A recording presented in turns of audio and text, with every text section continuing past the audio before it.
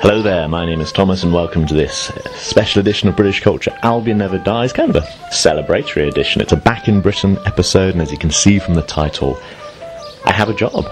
And I have a job here in the UK, which means that I'll be staying for a while, one hopes, if all goes well, to do the job and spend a bit of time in the UK, which, you know, the last 7 years have been spent away from the UK. I did go to university and worked in the UK for a bit before that, and I spent actually 7 years abroad before. So, yeah, 14 years away from the UK as an adult.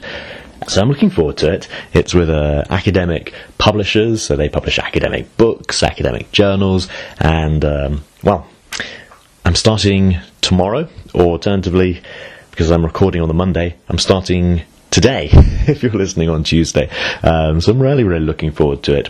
It's a company that I actually know a couple of their writers, and I even know somebody who once worked in the company, so I'm very pleased. And I've told a few people who I know around here, and they all seem to know it. It's called Emerald, and I'm really looking forward to working with them. So that's my biggest piece of news. I guess the next thing, I'll just run through some of my travels. So, because I knew I had that job, and they were saying, okay, start in a week or two, I had this fun week of being in the UK, not worrying about applying for jobs, and just able to, well, travel about. You know, not on a high budget, but just take a bus, take a train, see what I can see. And obviously the best thing that I saw was Pete Brooker, the co-author of From Tailors with Love, who runs the podcast From Tailors with Love, and the YouTube channel and so on, and the blog. So yeah, I'd been talking back and forth with him on the internet for about 2 years, and I heard on his podcast that he was going to come up to Sheffield. So I thought maybe I'd go down to Sheffield. I think you can hear my friend's cat.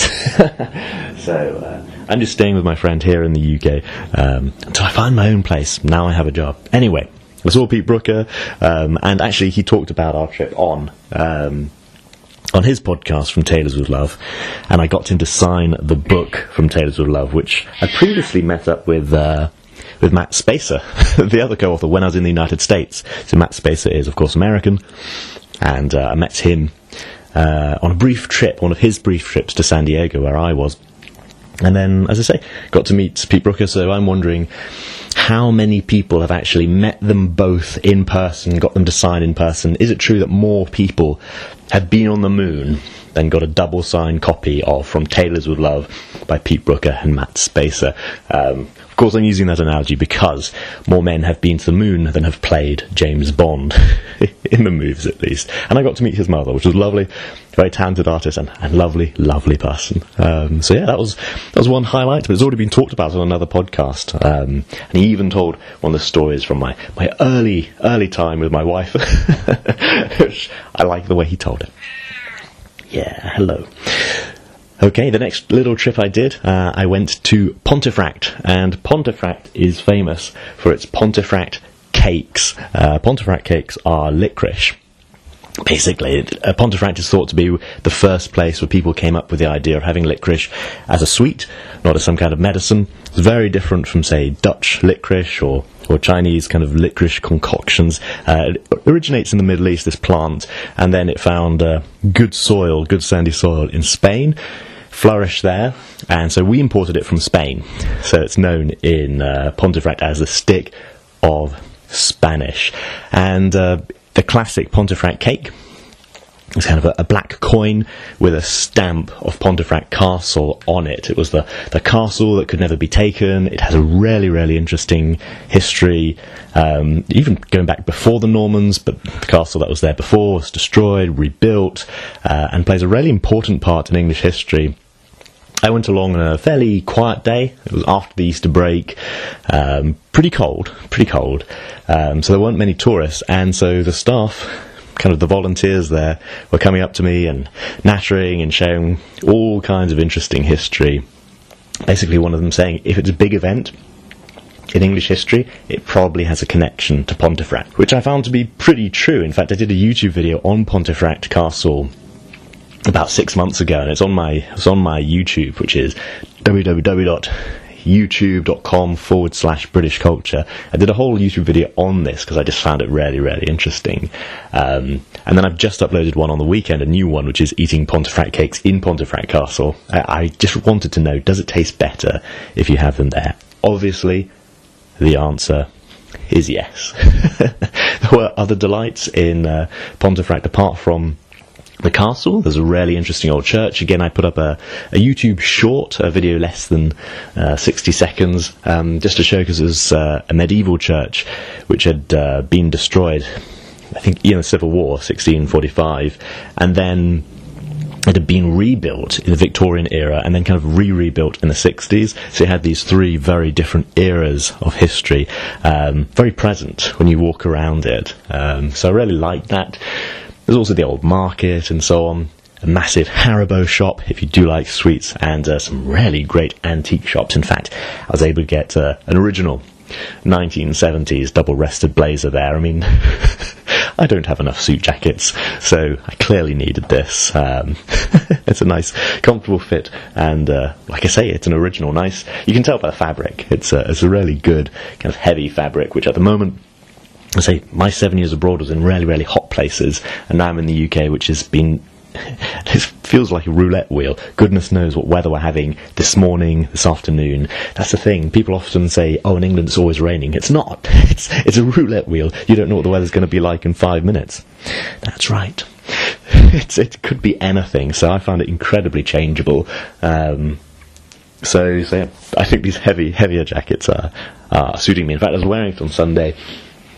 Wore it going to the cathedral in Bradford, and as I walked in, there were a whole load of hay bales. I was kind of curious what was going on, maybe some animal fair. I'm really curious. As I walked out of the cathedral, I could see it was fully set up for soapbox races, and it was really, really cool. There's a huge ramp, several metres high, on the old kind of main high street. People got their soapboxes, their soapbox cars, kind of push them down the ramp. There's no pedals, there's no engines, nothing like that. It's just boxes, wheels, man sitting in it steering, and they shot down the ramp along the main high street. A couple of runners behind, running along to kind of give it a push, or if it hit the hay bales either side, and a huge number of spectators, then they would help push it along a bit further.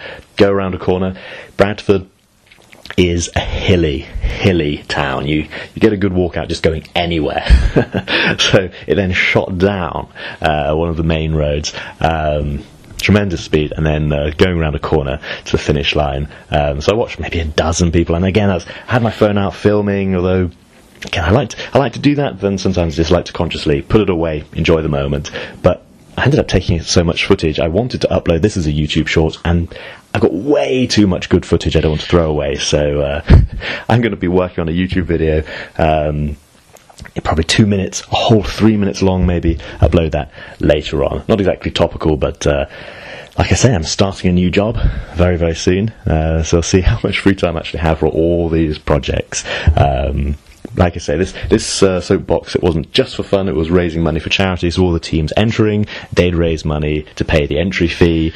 That was going to a series of charities. There were people wandering around collecting with charities as well, so as a member of the audience, you could just wander on the street and see it. So there were people wandering up and down, collecting, for example, for Yorkshire Air Ambulance, and lots and lots of other kind of great charities. So it was a real good kind of fundraising event, a good sporting event, and people dressed up, all kinds of themes for the different teams. I quite like the B team, so their box cart was dressed up to be like the A team's kind of big black van, and they were all their teams, their supporters were dressed up as different members of the A team. That was really, really cool. One was dressed up, one of the pilot's drivers was dressed up as a judge, and all his supporters were criminals. I quite like that. Anyway, loads of good fun there. As I say, I like these events, these local events, and I hope to be going to more and more of them over the next few months, especially as it's summer coming, and summer is the time for events.